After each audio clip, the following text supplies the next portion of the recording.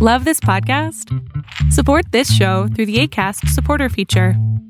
It's up to you how much you give, and there's no regular commitment. Just click the link in the show description to support now.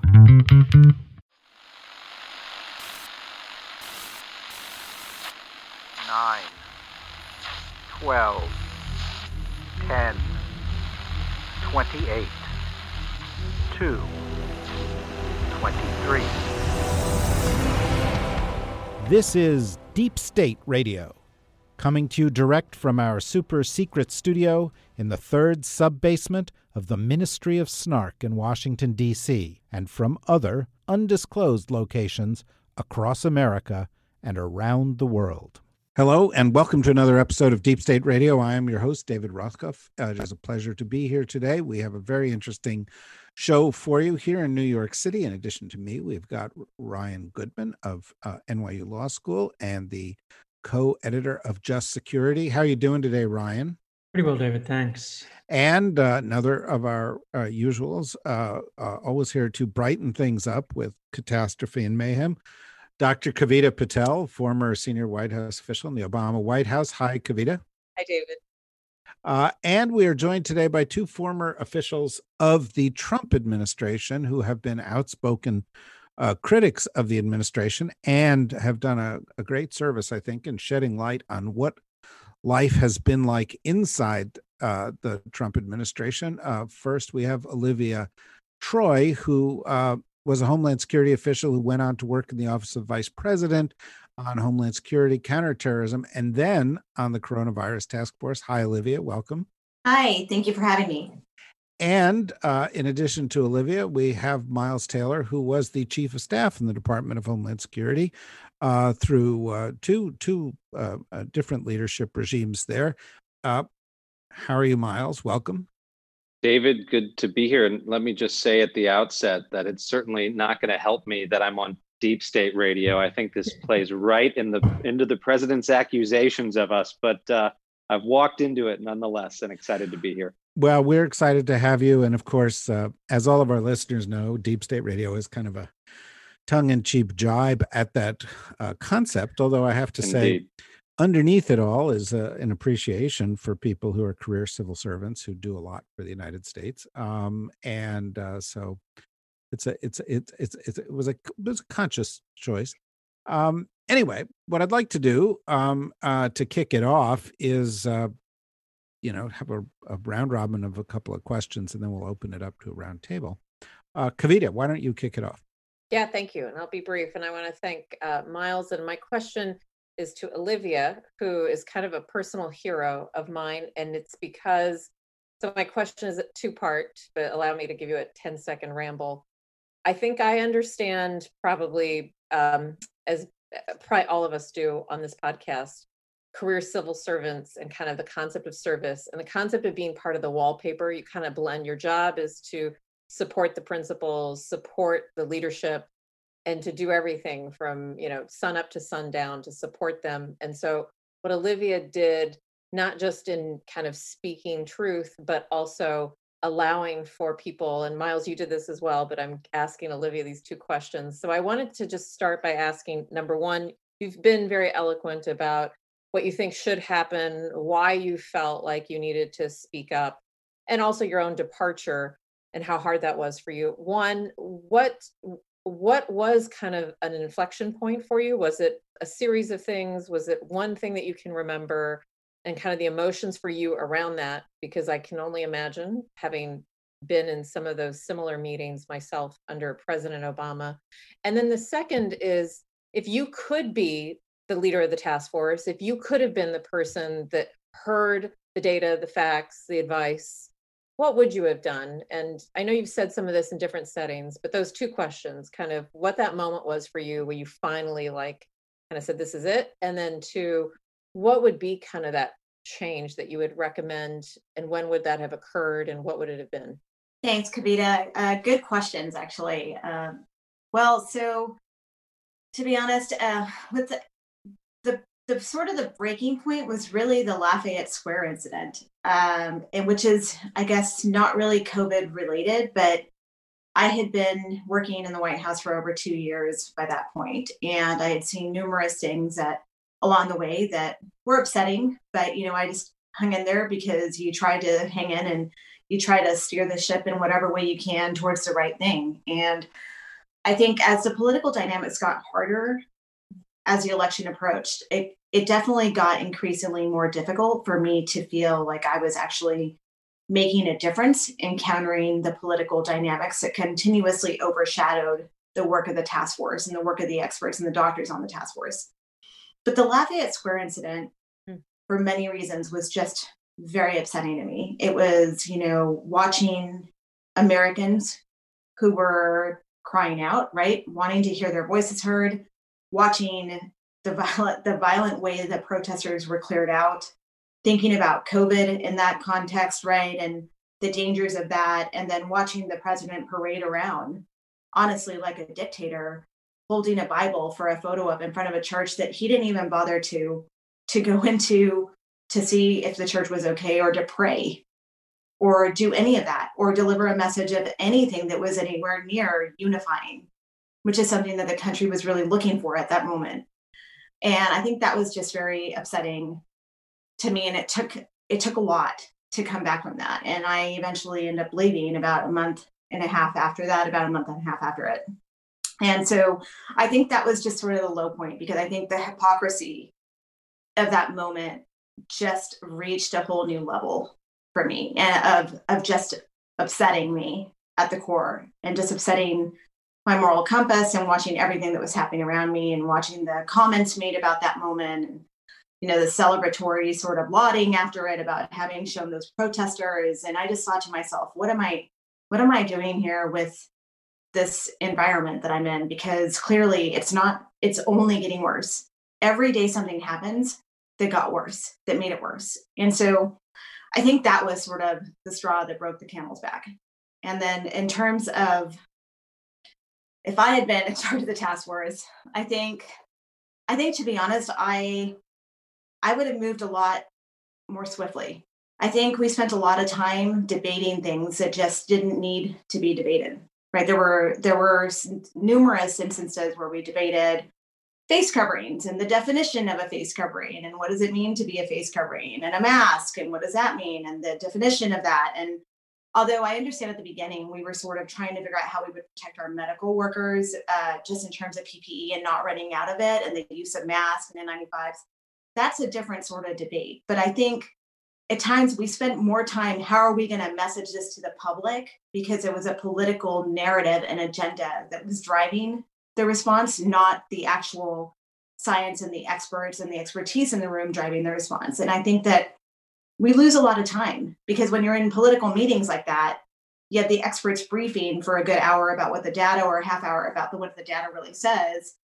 And then there's a debate of, well, if we message it this way, does it hurt, the economy and the governors? Or if we message it this way. And so I think there was just a lot of time lost that we never got back, because, these experts convened for an hour or 2 hours, and then everyone had to go back and get to work. Really, you're working day and night. Ryan? So first, just a comment that's kind of interesting about the turning point of Lafayette Square. We also at Just Security have published Kyle Murphy, who was a senior intelligence analyst at the Defense Intelligence Agency. And that was also a turning point for him when he left the government. And it's remarkable because both of you, in terms of your profiles, we think about like who was on the inside and the outside, trying to uphold the rule of law and good governance. Kyle was actually one of the protesters in Lafayette Square who was basically gassed, essentially, and cleared out while he was also a government employee during the day, and he resigns after that point. Then also just dovetailing with what Olivia said, saying that he thought that Trump was acting like the very dictator that he, as an intelligence analyst, was looking around the world and identifying in other countries. So just remarkable in that sense. I guess the way to maybe also segue to one of the many questions I have for you guys, and then I was just going to ask Miles, is, Miles, you've been very great about many things and speaking out. And I think one of the also very persuasive things that you have said when people have said, well, why didn't you speak out earlier, is because earlier wouldn't have counted as much. We're now in that period of time in which the American public is listening and they can make a difference with their votes. So speaking out earlier would not have been, in my view, as well as effective as speaking out now, as the two of you are doing. So just one of the other things that you have done, Miles, is calling on your former colleagues to speak out as well. And now we're down to the last 2 weeks. And I thought that maybe one of the things that you could talk about is your experience in having spoken out and the reception that you feel like you've had. One of the other many great things that I think you've done is engage people who are even critical of you, or maybe critical but misinformed about what role you did or didn't play in the government and what role you're playing now. And I think that could also be an important message that you give to current people who have not spoken out yet, to talk to them about what the public space is like now that you are, foremost, and both of you foremost in that public space in terms of people who have an important set of messages and information to give to Americans. I want to interject something here because of just the way that was framed. One of the reasons Miles is here is that I critiqued Miles on Twitter, and he responded to me in the most civil and constructive way possible. And I just thought that, I've got this wrong. I'm framing this in the wrong way. This guy deserves to be heard. And I immediately sort of did a pivot. And so all credit to you, Miles, for that small exchange. But I think it's emblematic of what Ryan was just talking about. Well, and I appreciate that a lot, actually, David, because I think it's what we've got to get back to. I mean, we have all retreated to our corners under Trump, myself included. I mean, I'm sure I'm out there doing fire and forget on Twitter and other things, and I get sucked into it, and it's constantly my impulse. But it's the environment that I really genuinely believe the president has created. I don't really think it's my neighbors and my friends. I mean, I think he has fanned the flames of this, that we all get pulled into, these battles with each other. But it's important. I mean, jumping back, Ryan, I'll take your second question first, because it fits with what David just mentioned. I think it's really important that any of us who left this administration subject ourselves to the most withering scrutiny possible, because it's the only way that people are going to, one, know the real story and understand what happened behind the scenes and understand this consequential moment in history. But two, it's the only way that we're going to get taken seriously. I mean, if I came out and I pretended I didn't touch any controversial policies in the Trump administration, that would be not credible. It would also happen to be wrong to say. And I think that it's important that we subject ourselves to those questions. And I'm sure today we'll get into some tough questions on some tough issues that happened during this administration. But in a way, Ryan, that leads to your first question, because it's when the timing of speaking out and the reception, I'm going to give you the answer. And I don't think I've said this in other conversations that I've had or other podcasts. I spent a lot of time in this administration before I left trying to convince other cabinet members to resign from this administration in protest and to make a point of what was going on behind the scenes. So I can see how easily a viewer might think, this Miles Taylor guy, he spent what, 1, 2 into the third year of the Trump administration, leaves, doesn't say anything, waits until 3 months before the election. What's going on with that? I mean, did he have a come to Jesus moment in August and that's it? No, I'll tell you, in year one, I had my come to Jesus moment. I mean, on first contact with the president, it was clear that this man was quite unstable. And so people ask, well, if he was so unstable, why did you stay? My answer is because he was so unstable. I mean, people who actually know how to run security departments and agencies needed to be in there to run those security departments and agencies. Olivia is a great example. Olivia and I have known each other for some years now and was one of the most revered people inside the department. I mean, truly, and Olivia's going to scoff at this, really was one of the most revered analysts in the 250,000 Department of Homeland Security and developed her reputation for good reason. And so when she and I had a conversation about her going over to be the Vice President's Homeland Security advisor, I think both of us were clear-eyed about what she would be walking into over there. But the conversation was not, well, we shouldn't participate in this because there's bad things happening. It was, you have to go over there, Olivia, because we need qualified people. advising the Vice President of the United States. That said, there comes a point when you no longer are able to do good anymore. And when you realize that the people you're speaking to don't want to hear individuals speak truth to power, they just want to hear what they want to hear, that's when your shelf life starts to expire. And I watched that happen with a lot of people in especially the president's national security cabinet, the so-called axis of adults, right? John Kelly and H.R. McMaster and Rex Tillerson and Jim Mattis, and you could go on down the line. They all went through a very similar evolution that me and Olivia did. We're just not household names. I spent a lot of time in year 1 and year 2 of the administration trying to have those very candid conversations with people like that behind the scenes. I don't want to dime anyone out in particular by name, but talking to those folks and saying, do we think at this point it would do more good to leave and to just talk about what's happening in here right now? Because we were all mortified by what we were witnessing inside the administration, but there was that competing fear and a constant debate from these cabinet secretaries about, well, is it better to leave and call it out or stay and try to make it better? And that was a really frustrating conversation to watch play out. And for me, it reached a fever pitch at the end of the second year and beginning of the third year of the Trump term. Is folks who knew me on the inside that I was close to knew that I was getting pretty apoplectic about it and saying, we're not doing any good anymore. It's going to be much better to get out of this thing and talk about it. But at that point in time, frankly, my opinion was, who the hell is Miles Taylor? We need one of these prominent cabinet members to get out and say what they're all saying behind the scenes. And I spent a lot of time, even after I resigned from the administration, kind of trying to get that to happen. And the realization I came to towards the beginning of this year was, I don't think it's going to happen. I don't think I'm going to get any of these people other than John Bolton publishing his book to really get out there aggressively. So, okay, I'll do what I can with what I have and tell my stories. And I'm glad that I did, because I was really lucky. I didn't know what the reception was going to be, Ryan. I really didn't. I thought I was going to be a man on an island. The left already hated me for being in the Trump administration. That was a given. And I knew that I was going to get my party to reject me in the GOP. And so, fine, I was willing to accept that.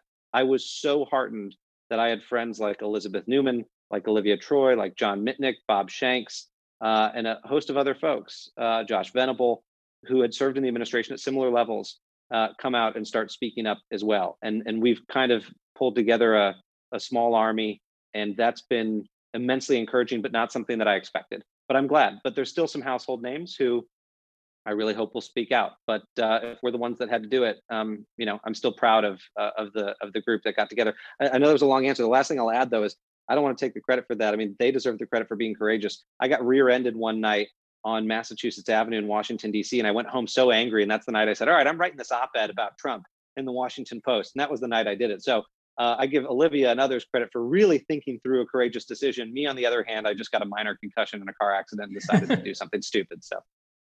Right. So you're attributing coming to your senses with a brain injury? That's right. And David, it so happens that the guy that hit me was a Joe Biden telephone, poll worker that was calling people and encouraging them to vote for Biden. So it's poetic. That's the deep state at work. Kavita.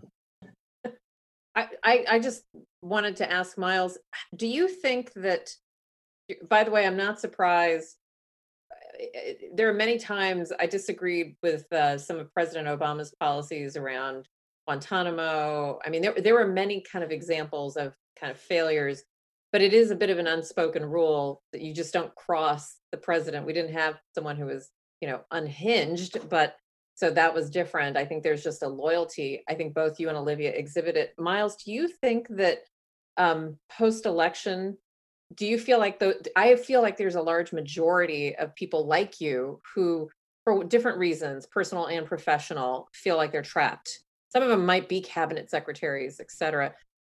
Hopefully Biden wins. What happens after that? Do you see more and more people kind of doing a little retrospectoscope? What do you predict might happen? This is really tricky. I think actually more than anyone in the Twitter sphere of the media, David has captured that sort of future zeitgeist in a handful of things he's tweeted. David, I think you tweeted at one point, we're going to see so many books about, I was brave behind the scenes, ... and some really pithy titles about how much people stood up to the president, but no one in America really knew it. I think you're right. I think that we are going to see people on reputation rehabilitation tours. But I'm going to offer a slightly different take than you, David, because some of those folks I think deserve to be judged harshly. And those are the ones who, behind the scenes, are willing to salute everything that the president says, even when it's crazy. And I've been in the Oval when the president has said things that are by definition racist, or even worse, actually illegal. And people will smile and they'll kind of like laugh or they'll nod, but they won't say anything to the man. Those people, if they go out and write those books, I'm going to be the first person on the airwaves to say, no, I was there and you didn't stand up to the president. On the other hand, there are a handful of good folks still in there at senior levels who really, in a respectful way, to your question, I mean, you guys would always be respectful to President Obama. If maybe he had a bad idea, you'd give him counter information to inform his view. But there are people who push back quite regularly against this president, and it may be surprising, some of them to good effect. They'll continue to nudge him in a better direction. I don't want to always say the right direction, because I saw a lot of bad decisions made in the administration that could have been really, really bad decisions. And it's because folks were willing to say, hey, this actually isn't the right way to go. Or even after the meeting, maybe they didn't say something in the Oval because that's a scary place to speak up against the commander in chief. But maybe afterwards they said, actually, we need a second meeting with the president. No, I'm not going to go forward with that. We got to come back with more information. There's still good folks there that do that. And I do want to hear from them afterwards. I want to hear what happened after I left and what their calculus was and what maybe the American people didn't witness. So I'm curious to see what those folks say. But there was a spinelessness pandemic that swept through the Trump administration like a wildfire, especially once this so-called axis of adults started to leave. But those folks really behind the scenes had the courage often to stand up to the president. And I'm going to say my rule has tended to be not to talk about specific people and episodes by name other than the president. But I will say John Kelly was superb at, in front of the president, not being disrespectful, but recognizing throughout the course of the day, he would accumulate 1, 2, 3, 10, 20 crazy things the president said that he needed to be talked down from. And then at the end of the day, away from other people, having that private time with the commander in chief to really speak very, very candidly to him. And I'm glad there were folks like that. But towards the end of my tenure, the administration had been decimated of people that were willing to do that. And I hate to say it, but up until and including, the only person I've exempted from my rule was Vice President Pence. And I'm not going to put Olivia on the spot here, but there were too many meetings that I was really disappointed where I had expected Pence to kind of be the grown-up, sober uncle to step in when drunk Uncle President was doing really inappropriate things, and to protect us and to protect the country and say, hey, Mr. President, let's take that offline. I don't think we're going to do that. I never saw that from the vice president. And that was tough for me. So I know Ryan's got a question for Olivia, but I've also, because we do this on Zoom, I can see Olivia's face. And as you were talking, Olivia was nodding.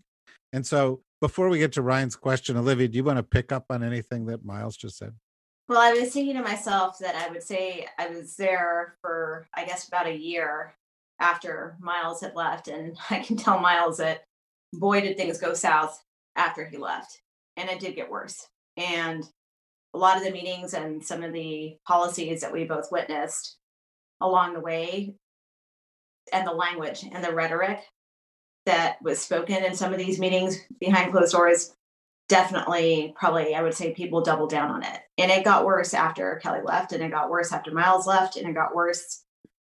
I will put a plug in for Secretary Nielsen. It was different after that. And we're talking about a lot of immigration policies, refugees.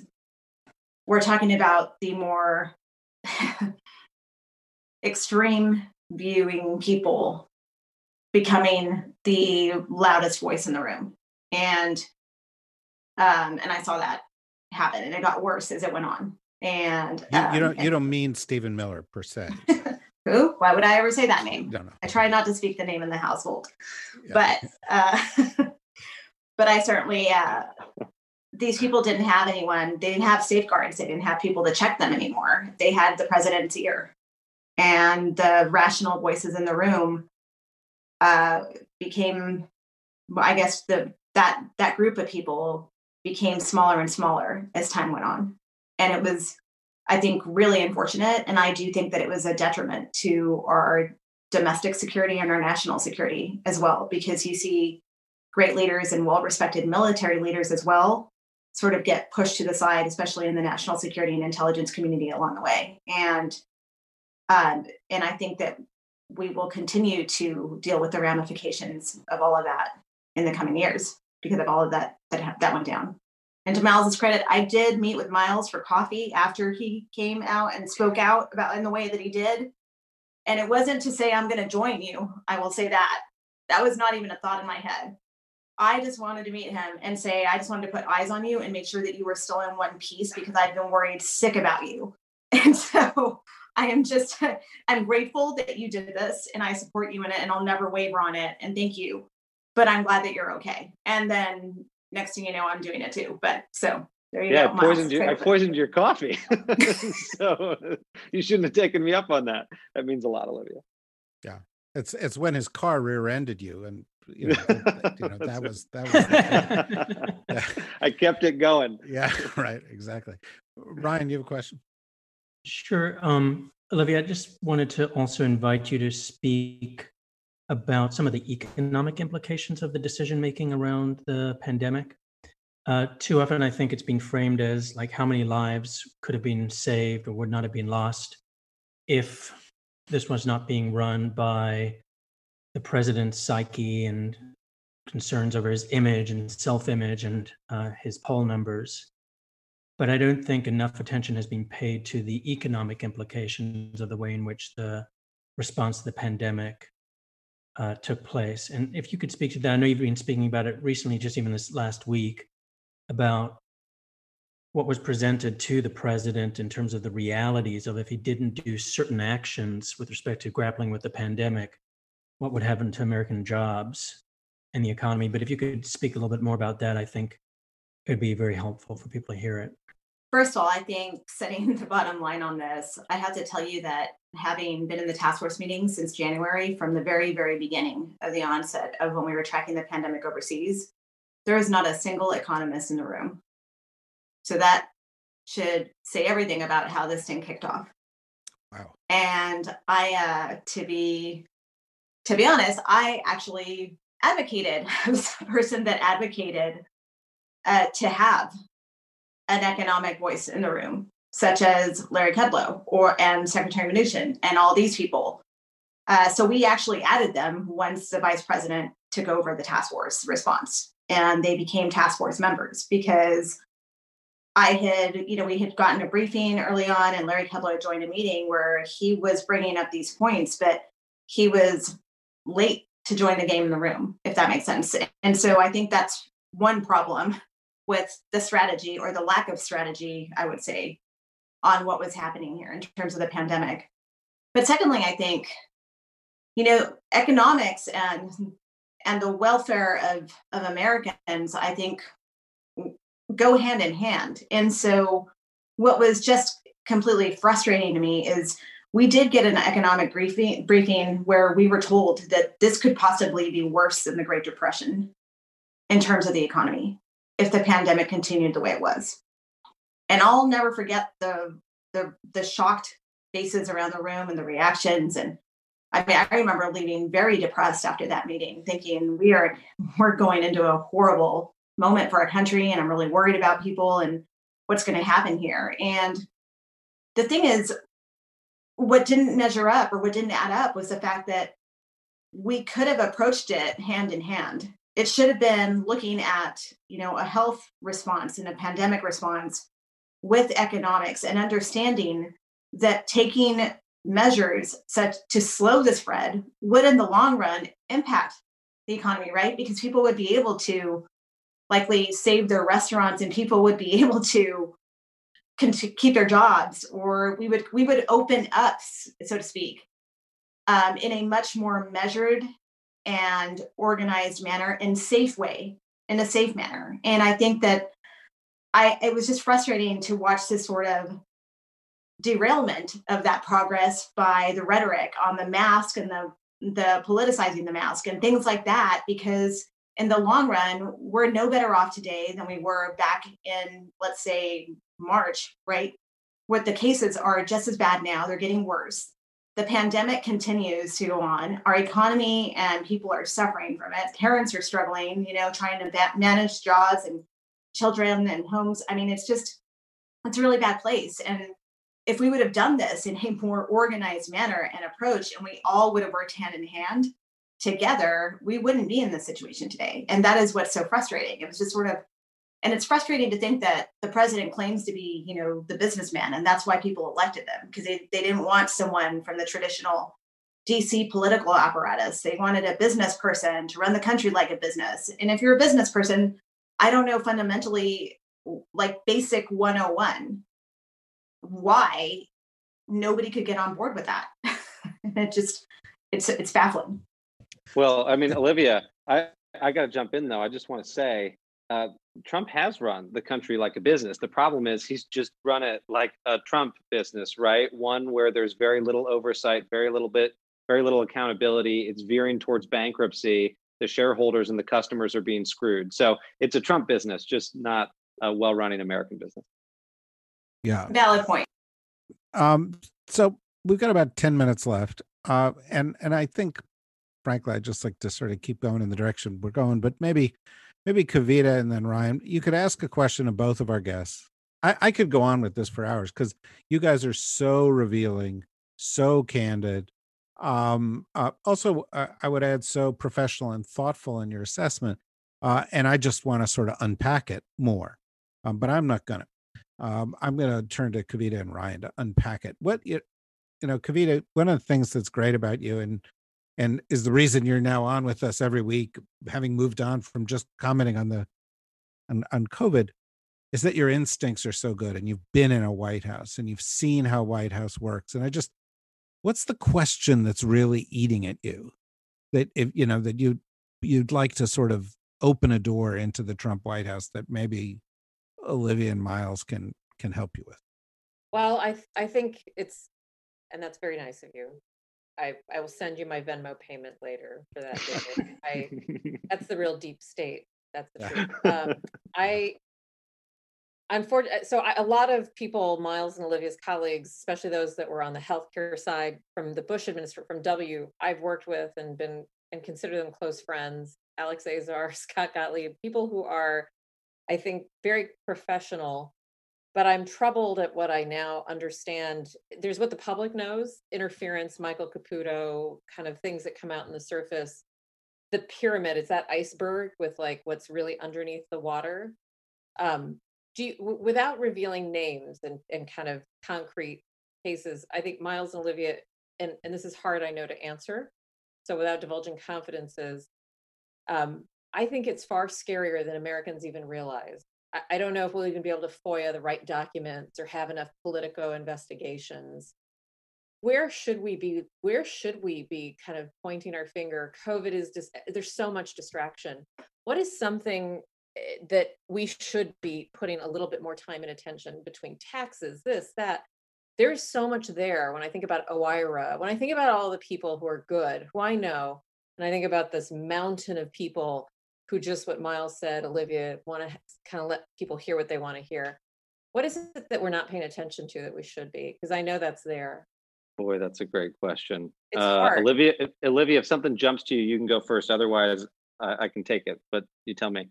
You can start. I have so many things running through my head right now. Yeah, that's right. Same. I think I'm like overwhelmed. I think I'm the mind blown emoji right now happening. We could go a little bit longer. And by the way, Kavita is completely wrong. If you want to mention names, you may. Okay, that's true. I'm sorry. I know. What I would say is, I still default to like the SF-86. Like I'm still a government person.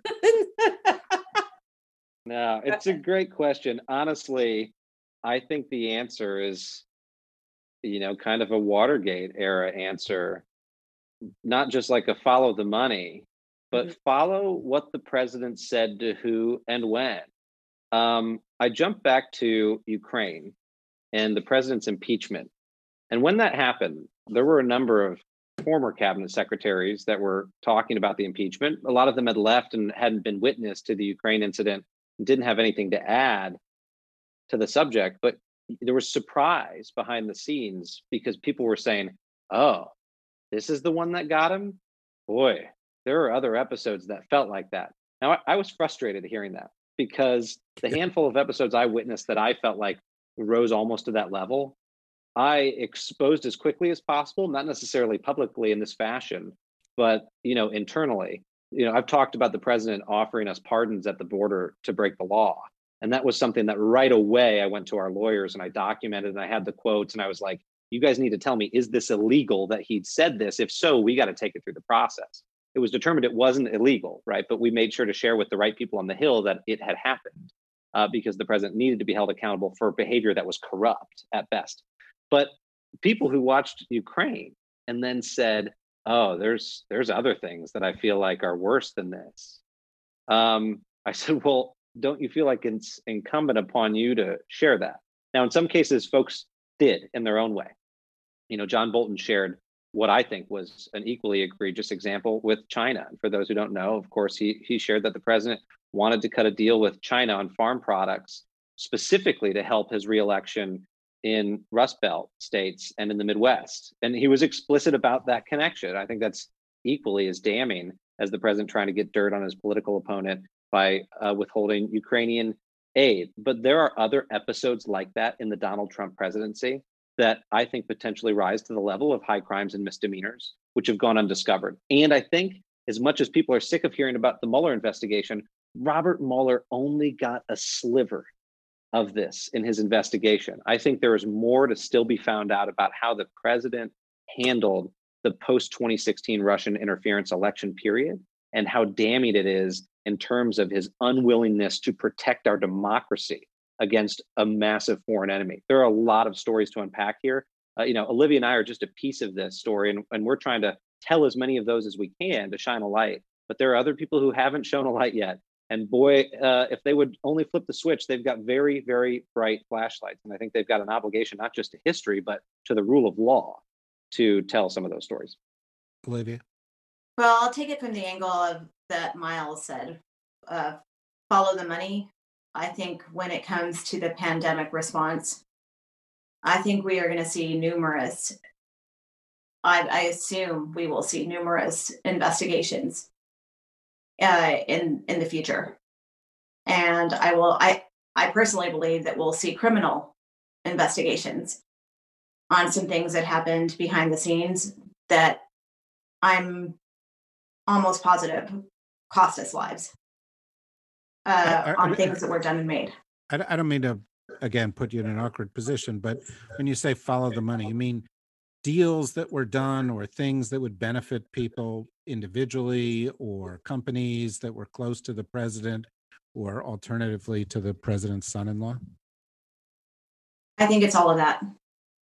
I think it's all three of those buckets. And I think it's the reason I say it's criminal is when certain private sector entities have that much power on something and you have people dying in their own factories because the government didn't do anything to protect them when these institutions exist to protect them. I think we all need to take a step back and really just kind of peel the onion back a little bit and understand what really happened. And Olivia, I don't know how much you're able to comment on this, but I'm familiar for wholly different reasons that there was a cabal of U.S. CEOs that flew into Washington, D.C. and posted up at a hotel a couple blocks from the White House to help privately advise Jared Kushner on some of the response. Now, some of these people who I know personally, I think actually did it for good patriotic reasons. They came into town and said, I run businesses, I want to help with the response. But there were a lot of companies that profited off of aspects of the COVID response. And it's very difficult for me to imagine that some business voices in the White House's ears didn't have self-interest in mind in terms of what they were recommending. And the period was very chaotic. That deserves additional scrutiny. And I can tell you one without naming names that isn't necessarily COVID related or as consequential as Olivia said, but I've seen this. And I know that there's people investigating this right now, but there was a company at one point, a specific contractor. The president was in a meeting with us in the Oval Office, and he said, this contractor says they can build the whole wall for a fourth of the price that it's being built right now. And everyone in the room immediately seized up because we were all people who've been in government before. And one thing you know about government, and Kavita, you can vouch for this, is at that level, you don't pick your favorite contractor, right? There's a very unbiased competitive process that happens. So corrupt episodes can't play out where a specific contractor gets a bid because the president says, I want this one, and then money is exchanged, money's changing hands. So when the president named a specific contractor that he wanted to build his wall and kept pushing it with us, it made everyone very nervous. And then incidentally, this contractor did get some contracts with the wall. That's being investigated now by different organizations. And I know there's some journalists that are looking into that. But that was only one episode I witnessed. I'm certain other things like that played out beyond my purview in the Trump administration, where specific companies were, pushed very hard to get government dollars. We've only got a few more minutes. Ryan, you get the last question for the folks.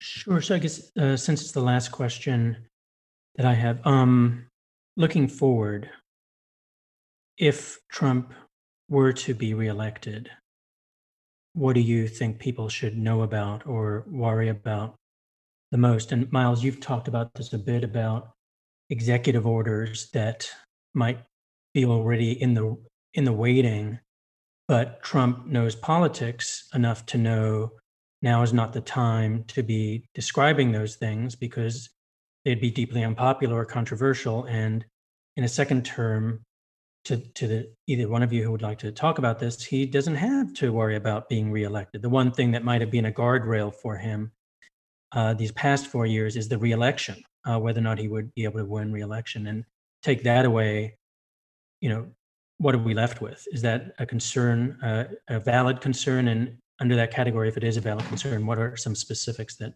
you think people should be thinking about? Well, I'm happy to go, and then Olivia, have you close us out. I would say that for me, the biggest worries are on foreign and defense policy. The president's inclinations on foreign policy are absolutely disastrous and antithetical to U.S. security. And a lot of people have talked about this, but it could not be truer that the president displays a very keen interest in deepening relationships with our adversaries and a very, very clear disinterest, if not disdain, when it comes to dealing with our friends. Having that play out for 4 more years with a president who's unimpeded is going to have near irreparable consequences for U.S. security. What do I mean specifically? I've said this before. The president wants to pull out of NATO. He doesn't believe in the NATO alliance, and he hears from our adversaries that the NATO alliance is problematic. The president wants to cancel decades-long defense agreements that we have with countries from the Middle East to East Asia, where he believes that we're paying too much money and not getting our side of the bargain. The president wants to withdraw U.S. forces from places all around the globe where our troops fight forward so that we don't have to fight bad guys here in our city streets. The list goes on, and these would be things that would pop up, especially in the first year, almost weekly. The president would have a really bad idea about a treaty he wanted to end, a diplomatic arrangement he wanted to blow up. I experienced a number of diplomatic agreements we were negotiating on behalf of the president that he would then self-sabotage and blow up behind our backs. He won't feel constricted in a second term to preserve those alliances that we have around the globe. He was convinced that he would lose Republicans. We told him that he would lose Republicans and lose the election if he did this, because national security conservatives would abandon him. So he avoided a lot of those impulses, but he doesn't have the self-control. His tweet to pull out of Syria, which none of us knew about before it happened, his urge to pull it out of Afghanistan, even though previously we convinced him to stay in, and on and on. That's going to be much worse in a second term, and it's going to be mainstream things that everyone can agree on, like we should have continued alliance relationships in Western Europe. He'll want to start ending those. That really gives me a lot of pause, makes me worry about a second term. And then overall, I think the damage to our institutions. The president has no regard for the system itself. At one point, he told us in a meeting he wanted us to take a bill to Congress to get rid of the judges, to literally have the Congress reduce the number of judges in the United States, specifically certain judges that he named, because he didn't like the decisions that they were reaching. When he says those things, Trump's not joking. He really wants to curtail the power of the judiciary so he's more powerful, expand the power of the executive, and dramatically reduce Congress's oversight power, all because it's in his self-interest. So I worry about that damage, and it's why Olivia and I teamed up we launched an organization recently called REPAIR, the Republican Political Alliance for Integrity and Reform. And we launched Repair because whether we have 4 more months of Donald Trump or 4 years and 4 months more of Donald Trump, we want to be able to shine a light on all the places he's done that damage and talk about how we repair that damage that's been done with better policies, or how we can insulate our institutions against corruption in the future. Olivia? I think my greatest concern will be we will end up in Trump's America. And the Trump America that I've seen the past 4 years increasingly, and what I see in the next 4 years under Trump, will be the America of racism, divisiveness, and I strongly feel that we'll have the white supremacists running amok in the White House. And as a Homeland person, I am very worried about the extremists. That's the extremism that's on the rise in this country. And I think when I look at threats, I always think, I think cybersecurity is definitely up there. But I do think domestic terrorism and what's happening right now domestically really needs the attention that it deserves. And we should be watching that closely. And if we have him in the White House, he doesn't stand up to that rhetoric. And I think what we're going to see is we're going to see greater division in our country. We're not going to see law and order. I mean, I don't care how many times he says he's a president of law and order. That's just not reality. That's not what he's actually encouraging.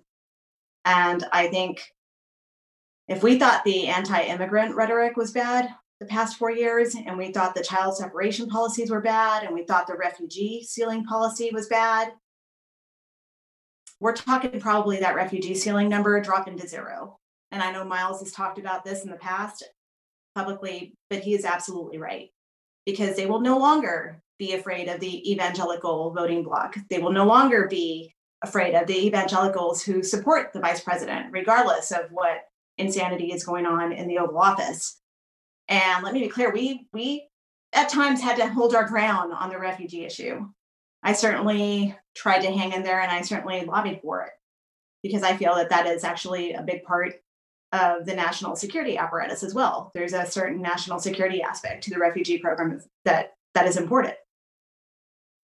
But I think that you will see all of those things that have caused us pause along the way on both sides of the aisle, Democrats and Republican. You are going to see those at full maximum display should he get reelected. Wow. Well, I have to say, I'm so glad that both of you consented to join us here. I'm so glad to have partners in this undertaking like Ryan and Kavita, who ask such probing questions, because so much of what you've said, even though you have been on television a lot and been on podcasts a lot and have written, is still not making its way out there. And I think in particular, the scope of the issues that we're talking about. I suspect if we had another hour, we'd end up getting into whole sets of other issues, or breaking down what is, behind some of the most egregious errors or worse that were done by this administration. Maybe we can do that again. Maybe you'll consent and come back and join us. Maybe you can even have another couple of your colleagues who played a senior role in this administration join us, and we could do something longer form, because you can't do that on MSNBC. You can't do that on other networks, but you can on a podcast. And I think it would be great to have a longer conversation about what is going to be in need of, to use your term of your organization, repair. It's going to be a big job of work, regardless of what happens in the election to come. You guys are leading the way on that, and we thank you for your time. I strongly encourage everybody who's listened to this to listen to other episodes that we've done this week. We've really had an extraordinary week. Ed Luce's article was discussed on Monday, dealing with the upcoming constitutional crisis, quite apart from any political underlying factors like we've discussed here.